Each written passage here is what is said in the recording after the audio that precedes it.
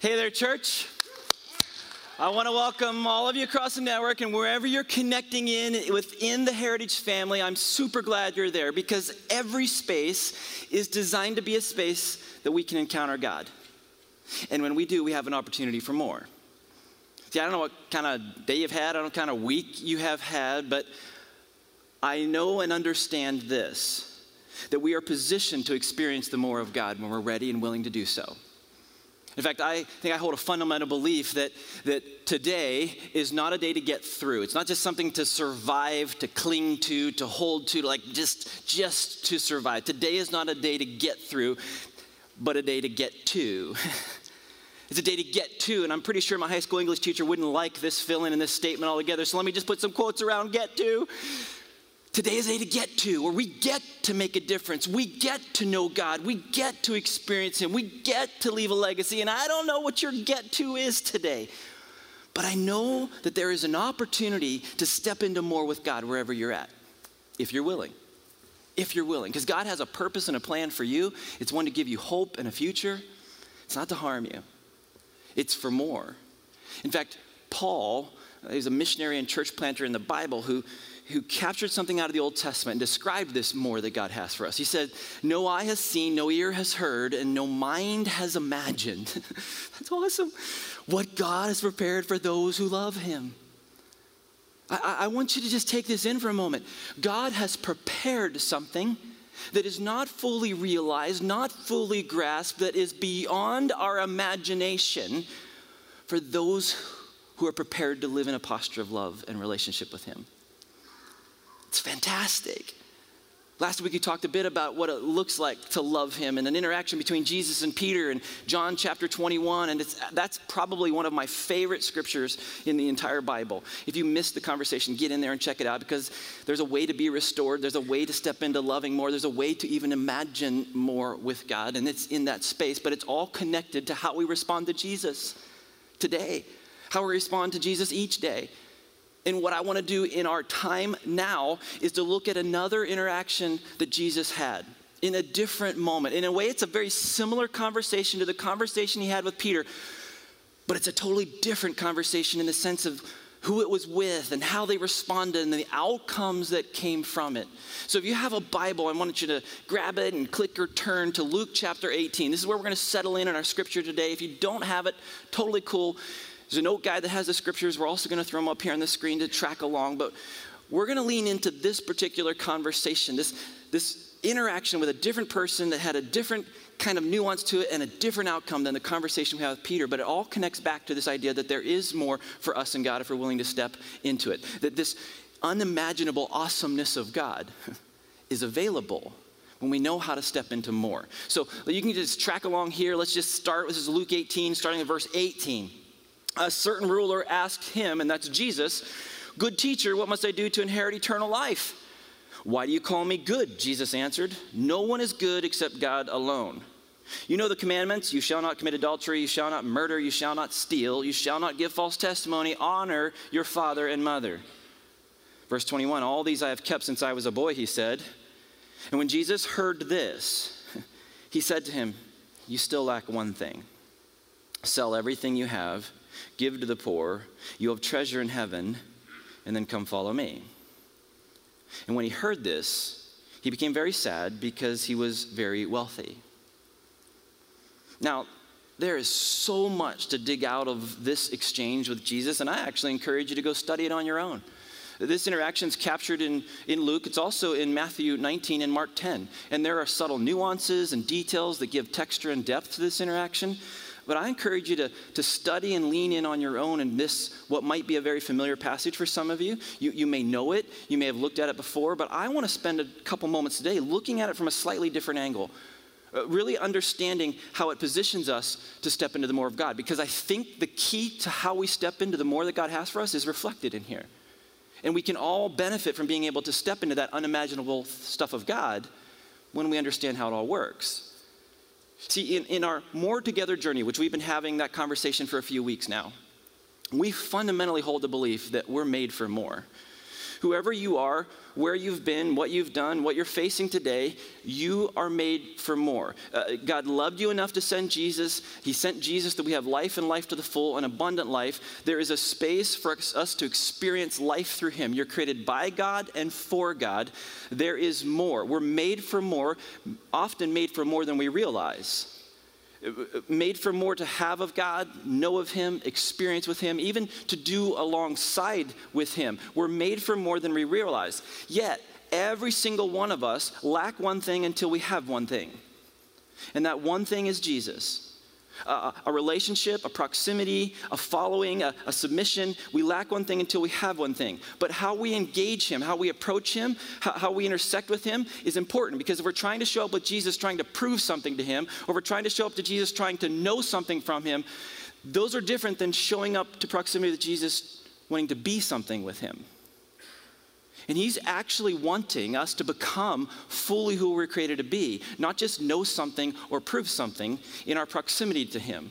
This man had a bit of that challenge as he intersects with Jesus. So if we just kind of go back to the narrative, and you can kind of follow down through in your note guide if you want, but like when he approaches Jesus, he has a good question, but it's not quite the right question.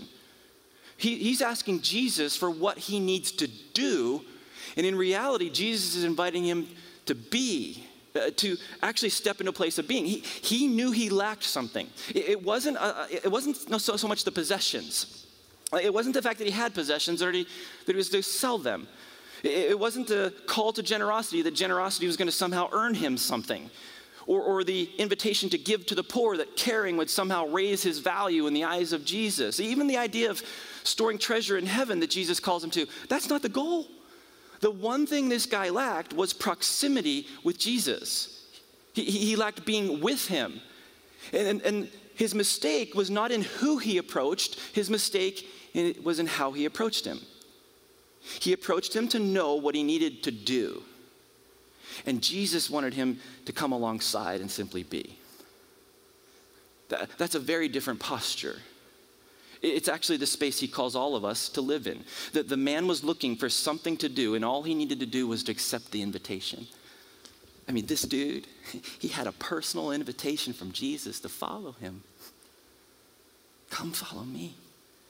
Jesus saw in him his potential. Jesus saw within him the beauty of his devotion, in his faithfulness in different seasons of his life, and he invited him to something more. But the man didn't want to do what was required to live into the more. That's huge. See, he wanted more, but he couldn't engage his imagination for what it would look like to be with Jesus and experience the more that he actually desired all along. He was ready to get from Jesus. He wasn't ready to be with Jesus, because being with Jesus requires sacrifice. Being with Jesus requires letting go of things that we find control and comfort in. Being with Jesus means offering up all that we are to all of him. And I'm firmly convinced a lot of people want what Jesus offers because it's awesome, totally awesome. And a few people start to get the sense of, okay, I actually want him. But I think many of us struggle with what comes along with that. Struggle with the idea of sacrifice, struggle with the idea of stepping by faith, struggle with the idea of being tested in our faith, and as a result, struggle. Walk away sad, lacking one thing still, that proximity and relationship to the one who gives life, and life to the full. And hear me, when we step in relationships with Jesus, there is sacrifice, there is a cost, but there's also great opportunity. Great opportunity for more in our lives if we'll step in bold obedience. It comes with a cost. It comes with a sacrifice, but it's one that we offer for his glory. And if we're willing to not avoid that cost, or we're willing to stop fighting against it, we can step into and experience more. This guy started the right way by coming to Jesus. Mark tells us he showed up and fell on his knees before Jesus. He started the right way, but he ends up asking the wrong question. He lacked one thing. He lacked Jesus. And he walks away from Jesus. I think he walks away sad from Jesus, not because he didn't want Jesus, but because he didn't understand how to get to more. There is a way that we live into more, and there's a way that we won't live into more. And in this particular place, the very thing he wanted was what he was offered, but because he didn't expect it, he ended up walking away from it. That changes everything else in his world. See, if we're going to live into the more of God, imagining the possibilities with God is about what can be. It's beyond the norm, it's beyond the basics, but there is a very particular way by which we walk a path to the more that God has for us. And it involves a principle. In fact, from the very foundation of the world, God has created the world around some principles for how things function. And one of those principles, when it comes to being fruitful in life, when it comes to experiencing harvest, if you would, in our life, is an incremental process that has to be walked to experience harvest. Nobody lives in perpetual harvest all the time. There is a journey to it. And it starts first and foremost with a commitment. It means buying. If you think about this in the terms of a farmer in a field, in an agrarian context, we know that if a farmer is going to have a harvest of some kind of crop, they have to commit to a location. They get a field. And in a very similar way, the process of harvest in our lives, spiritually and relationally, starts with buying in, with committing.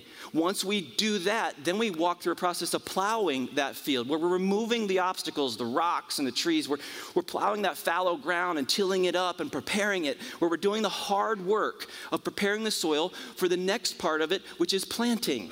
Where we put a seed in the ground. We invest a small thing that can lead to a grand, great thing. After buying and plowing, we get to this space of planting. And you know what? My aunt made a cross stitch one time for my mom that as a kid, it blew my mind. It simply said, anybody can count the seeds in an apple, but only God can count the apples in a seed. As a little kid, I was like, wow. Hear me though. Our task in that whole thing is not about counting apples. It's about investing the seeds that God gives us. And we do that as we plant. But once we plant, now we have to maintain the space of watering and weeding. We buy, we plow, we plant, but then we water and we weed. We pour in what's necessary for growth, and we pull out the stuff that's in the way. In a way, Jesus was doing that with this man. Hey, I want you to pull out the weeds. They're not necessarily inherently bad things, but they're in the way of your full growth. And there's this plowing, planting, watering, and weeding space that when we're willing to walk that journey, that's when we actually get into harvest. That's when we experience fruitfulness. This happens when we're growing a product in an agrarian context as a farmer. It happens when we're working a garden. It also happens in our relationship with God, in our relationship with other people, and our journey to seeing cities and communities transformed. There is a process that leads to harvest and fruitfulness. If we want to see families restored and communities transformed, recovering from a lack of love doesn't happen instantaneously overnight. There's a long-haul journey that we walk alongside where we invest, we buy, we plow, we plant, we water, we weed in ways that position God to bring the harvest that he's seeking to bring. Yet I'll tell you, his process, his principle sits in tension with our culture. Our culture is fast-paced. Everything seems to be microwavable. There's this grand expectation that everything is fast. Everything is quick. And most people grow impatient even after a few minutes of waiting for anything. And very few people are committed long enough to dig in and remain long enough to see transformation, to see harvest take place. Yet the Bible says that we will reap a harvest if we do not quit. If we're willing to invest and do the work ahead of time so that God can bring about the fruit he wants to bring. And nobody lives in perpetual harvest. I once heard somebody say that sunshine all the time leads to desert.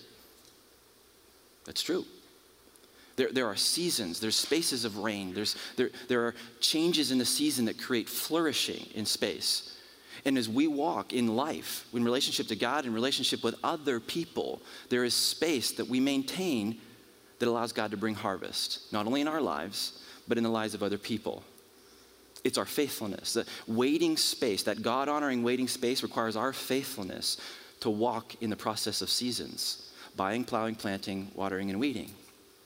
Now, here's the thing when it comes to imagining more, the invitation for the man in this journey. He was specifically positioned to sell, to give, to store differently. But when we start thinking about imagining more is not the same as wanting more. They're two different things. Imagining more and wanting more are not the same thing. The man wanted something, but he couldn't imagine it, which means he wasn't willing to walk the process to get to what he desired. He just wanted it. He wasn't willing to stay in the space to buy, plow, plant, water, weed, so to speak, in his life of selling and giving and storing treasure in heaven, then come follow Jesus to experience what he actually wanted. But as a church, Heritage, we're committed to investing in ways that allow us to see harvest, that allow us to see the fruitfulness that God calls us to. It's not simply a desire. It's not simply wishful thinking. It's beyond wanting. We're faithfully pursuing it. We know it's active. We know it's not passive. It requires bold obedience. It requires faithful risk. Imagining the possibilities of what can be as we manage the space between where we're at and what God's trying to bring about. It's beyond the norm. It's beyond the explainable. It's beyond imagination for God to lean into spaces as we imagine more and not just want more, where we're investing faithfully, willing to risk, willing to step in trust, willing to yield to his purpose and his priorities. That's a space of beauty. And as a church, we're willing to sit in this space, whatever phase and season that we're in, so that God can bring harvest. We plant seeds, we water stuff, but God makes things grow. And we're willing to sit in this space so that we can see a harvest of souls, an eternal harvest, a spiritual harvest of thousands of people coming to Jesus.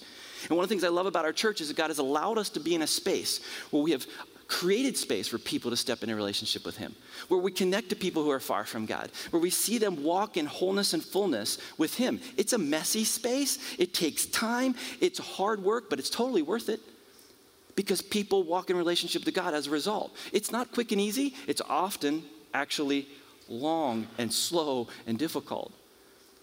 But regardless of the nuances in walking from buying and plowing and planting and watering and weeding, whatever those things are, the process is the same, where we get to harvest. And it comes from Jesus. It comes from him. He's the one who gives life. And we can try to be people who just simply try to know of him and know about him and capture some pieces of things about him, where we can actually walk alongside in following him, where we know him deeply, we love him fully, and we experience the journey of reaching fruitfulness in our own lives and ourselves as a church family as we follow him. You know, one of the things you may know about Jesus and the things he taught a lot of different things, but there was one particular subject that he talked about the most, that was recorded the most, and it's money. But it's not because of money. It's actually because of one other reason. And that reason is reflected in this really big red heart. The one reason Jesus spent so much time talking about money is not because he wants our money, it's because he wants our heart.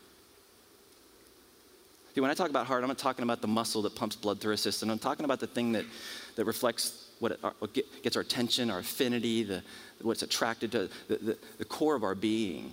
He wants that. He wants our attention. He wants our affinity. He wants us to give us our heart. He wants us fully. The problem is, whoever we are, it doesn't matter if you've walked with God a long time or not, our heart was created to follow, not lead. It was created to follow. It was actually created to follow him. But when we don't set our heart on things above, we don't set our heart on him, it will follow whatever we value. It'll follow whatever we love, whatever has our affinity. And Jesus understood that. In fact, he said at one point, he said, look, don't store up treasure on earth where there's moth and rust and people like thieves who break in and steal. That's not worth it. Store up treasure in heaven. Because here's the deal. Wherever your treasure is, there your heart will be. Because your heart was created to follow, not lead. It will lead your life, but it will follow what you value. And Jesus said, even to the man that day, he said, you need to value following me. You want fullness of life, you want eternal life, you want to experience harvest in your life, then you need to align your heart to me so that you can experience that.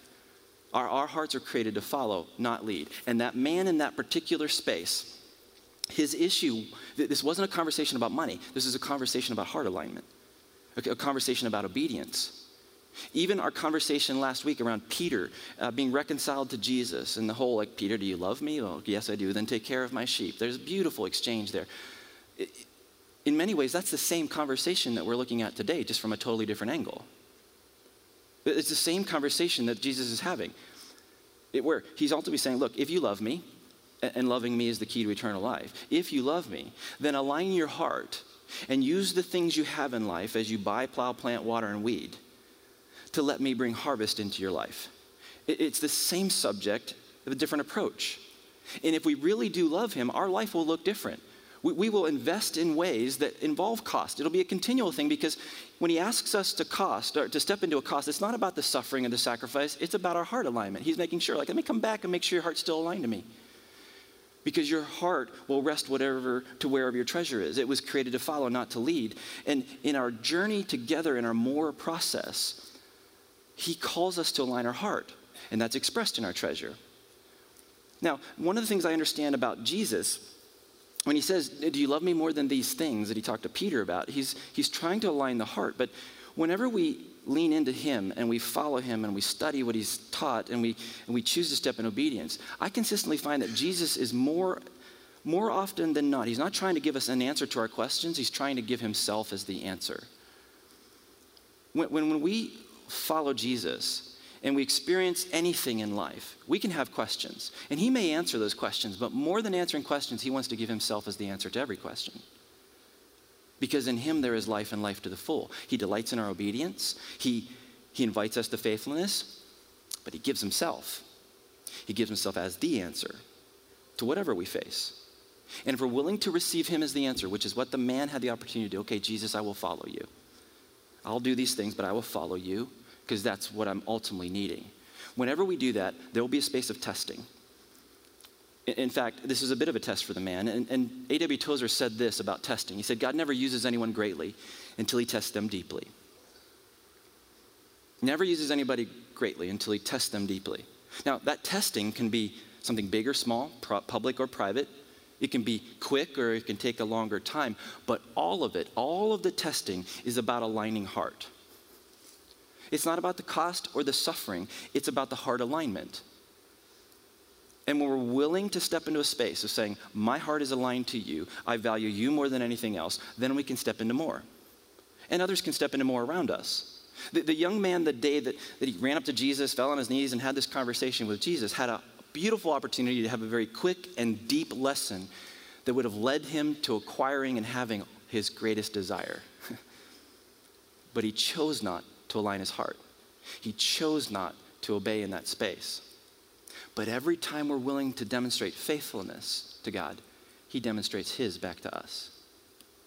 In fact, I don't wonder sometimes when God calls us to faithfulness that it isn't about us demonstrating our faithfulness or proving our faithfulness, but really about creating a space for him to prove and demonstrate his faithfulness. What if the call to be faithful wasn't about us proving our faithfulness, but creating space for him to demonstrate his? There is more in God for you today, if you're willing to step in bold obedience and follow. I want to actually invite you to listen to a story of a friend named Laurel for two reasons. One is that her story intersects very directly with the vision that God has for us as a church. It's kind of mind-blowing to me on some levels. The second reason is that she wasn't always part of our church family, but Jesus' specific invitation to follow him led her into intersecting with us and being alongside of us as we buy and plow and plant and water and weed towards a harvest that only Jesus can bring. So just sit back and just listen to Laurel's story. I have been affiliated with Heritage Church for some time before I actually came to be a member here because of my son. And I've been praying for them and the leadership team for a long time. And I'd say about 6 years ago, I started having this recurring dream. And it was about a building, but I didn't understand it. I just knew I had it a lot, and I had it so much that it became routine to me. And then one day, my son was visiting me in Arizona, where I lived, and I woke up that morning and I told him, I keep having this weird recurring dream and I don't understand it. And he said to me, well, tell me about it. So I did, and I told him it was about this building that was on an off-ramp, and it was about 4 stories high, and of each floor, there was something different, a worship center, a community center. Around the sides were offices, community space, even a university. And he had this expression on his face, like, I just have to tell you something. And it was at that point that I learned Heritage might be pursuing this building that was on an off-ramp of a highway, about 4 stories high, that had been a call center, and that the outer offices eventually might be used for a variety of things, unknown at that time. And when he showed me pictures, it was uncanny how similar it was to my dream. And ever since I shared that with him, I've not had the dream since. At one point, I came to see my son, Jeremiah, and I had the opportunity to go see the building, which we now know as Bridgepoint. I've often wondered why God would give me those dreams when I was so far away, and didn't understand why he would connect me to Heritage in that way. I believe it was to be a part of what is happening here in this city, in this community, and what Heritage is doing through that building, which is now Bridgepoint. So I never thought in all my times visiting the Quad Cities that I'd actually be a resident here, but a couple years ago, I felt very drawn to this place and like, this is where I needed to be. And at that point, God just started moving things in me that this is what I needed to do. And so I got on board. I put my house on the market on faith and sold my home and moved here March of 2018. I came here on faith without a job and just trusted God to take care of things. And through that time and his faithfulness, he has provided a home for me. He's provided a job for me and a community. What I love about Heritage today is the diversity, the inclusion of other people groups, and I love that Heritage is bringing them into the family and making them feel a part of things, showing them that Jesus is for everybody, and we love everybody, no matter what walk of life they've come from, no matter what their past looks like. I love seeing how God is at work at Heritage.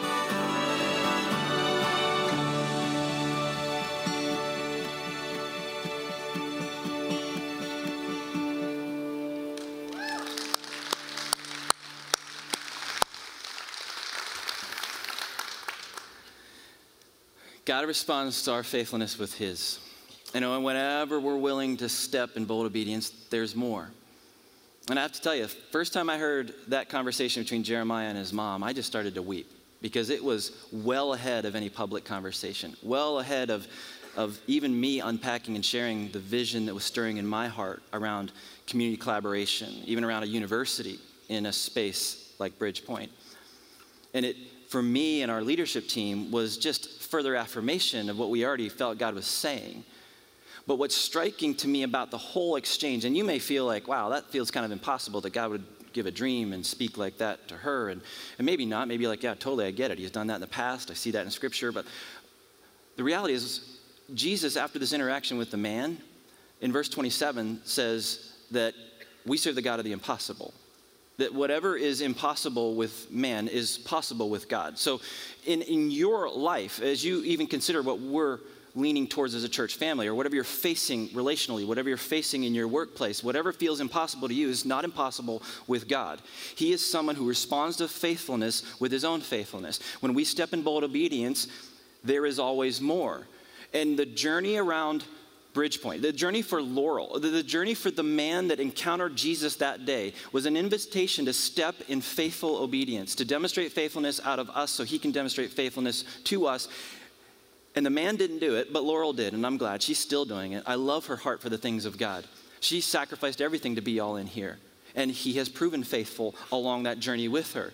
And whenever Jesus is calling a person, whether it's the man, whether it's Laurel, us as a church, you as an individual, whatever feels impossible is actually possible with him when we're willing to step in obedience.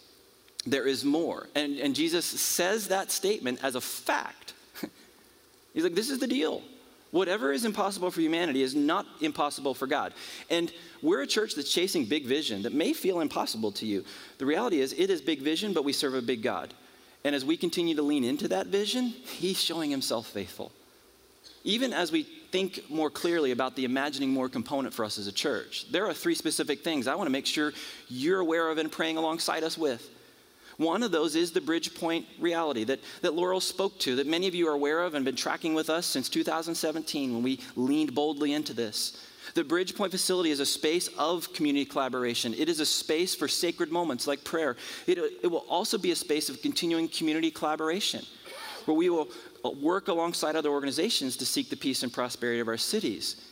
There's a space within that for all kinds of things to happen within the room that can be discipleship, evangelism, worship, community collaboration, as I said, all kinds of dynamics. In fact, just at this point in our process, there are 5 organizations outside of Heritage that are in 10 spaces within Bridgepoint that are serving our cities alongside of us. And that's just the beginning of what God wants to do in and through that space. Just this past week, we had about 500 people across our Heritage family gather at Bridgepoint to launch our journey towards Easter in our Ash Wednesday service. It was powerful to be in that space and to be committing it to the Lord, but at the same time committing ourselves to the Lord as we walk towards the journey towards the cross and an empty tomb. I love what God's allowing us to do in Bridgepoint, but the work is not done. There's still much more ahead of us. But we're not just about buildings. We're not about monuments. We're about a movement of God. And it's not just for this generation that we're investing. We're investing for generations to come. And one of the other partnerships that we're stepping into is with a university, Indiana Wesleyan University. In the near future, we're going to start to roll out a partnership where we're going to be establishing a cohort of students studying a lot of different fields of study, where we're connecting faith and learning and their vocation. A lot of times people study something, they find some church community and faith dynamic, and then they go to work somewhere and it feels all disconnected, as opposed to very intentional, that God has called them and equipped them in a way that out of their faith, out of their learning, they live on mission. And we're going to be able to do that alongside students that really raises up world changers for years to come. And I cannot wait to see how God's going to work through that. But we're not just talking about people within our nation in this next season. As we imagine more, we're stepping into an international partnership with a church in Haiti. Rendezvous Church is its name. It is a passionate group of Christ followers who are reaching the next generation in Port-au-Prince, Haiti. I am convinced that God has raised up Rendezvous to be a catalyst of a church planting movement that will change that nation, change the nation of Haiti. And through a very intentional, more than year-long process, God has intersected our hearts with this church, specifically alongside the leaders, Julio and Suzette Volsi. And I'm looking forward to having them with us on a visit so you can hear from them and understand what God's doing in and through the Rendezvous family and how God wants to connect both of us together for more, not only there, but here in this next season. Those are 3 imagine more components for us as a church that I know God wants to do more than we can even begin to imagine at this point. And for some of you, if you've been around the Heritage family for a while, you know this isn't some radically new vision, but this is next level, deeper vision, expression of the very same vision, where we're seeking to reach people who are far from God. He has allowed us to do that over and over and over again, but there is so much more. We as a church are holding the space on a journey towards harvest, if you would. If you go back to that imagery, we're willing to sit in this space. We have bought locations, fields, if you would, to be spaces where we plow and plant. We have invested in spaces alongside students in schools and alongside prisoners within prisons. We're investing in plowing and planting, watering and weeding so that God can bring harvest, life to the full, the more that he has for thousands, if not tens of thousands across our region and in other nations. And I love that God is allowing us to hold those spaces. He's letting us to work in space like this for the more. And quite honestly, I think sometimes the gospel can be diminished. The impact of it can be diminished when people aren't willing to sit and work through the process. They just quit. But as Scripture says, we will reap a harvest if we do not quit. If we're willing to remain, and we're a church who's willing to remain, to be present in communities long enough, to walk alongside families long enough to see true transformation, to sit in those spaces that are often difficult, but where we can actually see and experience more. We're committed to it. We invest intentionally to it. We tend and protect the investments God's given us, but we wait and we watch for God to bring harvest. And this next season of More Together is the platform he's calling us to do that in. I think it's important for you to know that as we have rolled into and developed the More Together journey and what it looks like to love, restore, and imagine as a church moving forward, as we engage the ministry team and the board in that process, we have 100% buy-in to where we're at and where we're going at the leadership level. That's important for you to know. It's also important for you to know that our denominational leadership is fully behind what we're doing. So much so, they have already invested about $400,000 in the vision to this point in a couple of different ways, and there's another $100,000 still yet to come. That's huge, but it's affirmation of what God has called us to and their support. In fact, our regional superintendent has personally committed finances to seeing us live into the vision that God has for us because he believes in it, he sees God working in it, and he wants us to experience the more and to see God respond. It's also important for you to know that as Beth and I individually have leaned into this as a couple, as we've prayed, we've heard from God for how he wants us to engage. We're a family that's committed to first fruits giving to God. And we've done that for years, where we give to God that first 10% of everything that we receive, we give back to him. That's just how we're wired. And we sit in a posture as a couple to seek to be willing to do more, where we're willing to actually give into Next Bold Moves. We're willing to give towards missions. We're willing and have partnered alongside families in critical crisis moments. We've even partnered with other organizations locally, internationally. That's just part of how we're wired and being all in. But as we have prayed about the More Together and what God is asking us to do in this More Together journey, we've heard two things. First, to maintain that posture around first fruits. That 10% back to him is a given for us, and that will continue.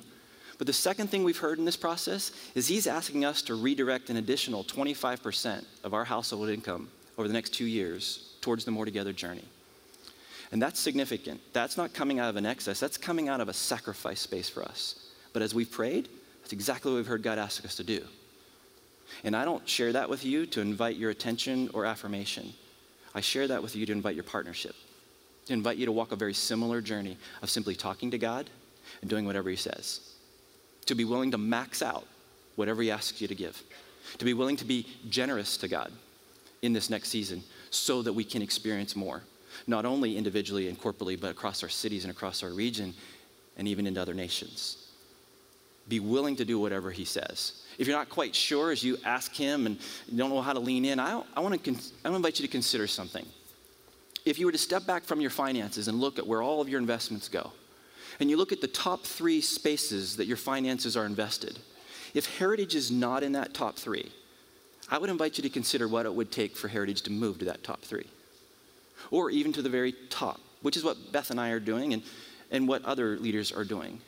But to simply make it a priority to invest in the things of God and the kingdom moving forward for harvest, for thousands and tens of thousands of souls yet to come.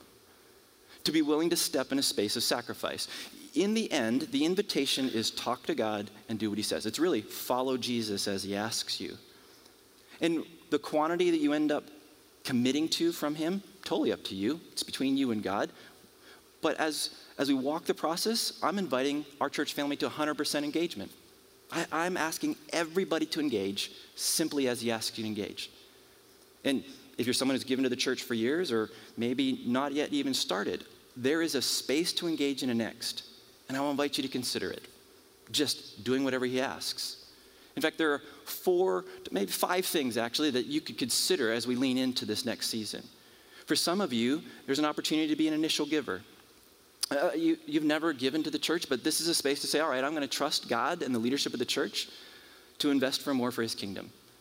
For others, there's a space to be a consistent giver, saying, I'm not just giving sporadically, I want to give consistently. I want to give back to God, make sure my heart is aligned. I want to do that over and over again consistently. For some of you, you're being called to be mindful, and that's that priority space of saying, all right, what does it look like to make sure I'm investing in kingdom in a priority way? Others might be invited to a sacrificial space where you're actually asking the question, is my giving changing me? Is my giving changing others? Because as we handle our treasure, it actually does change us and others as God leads us to harvest.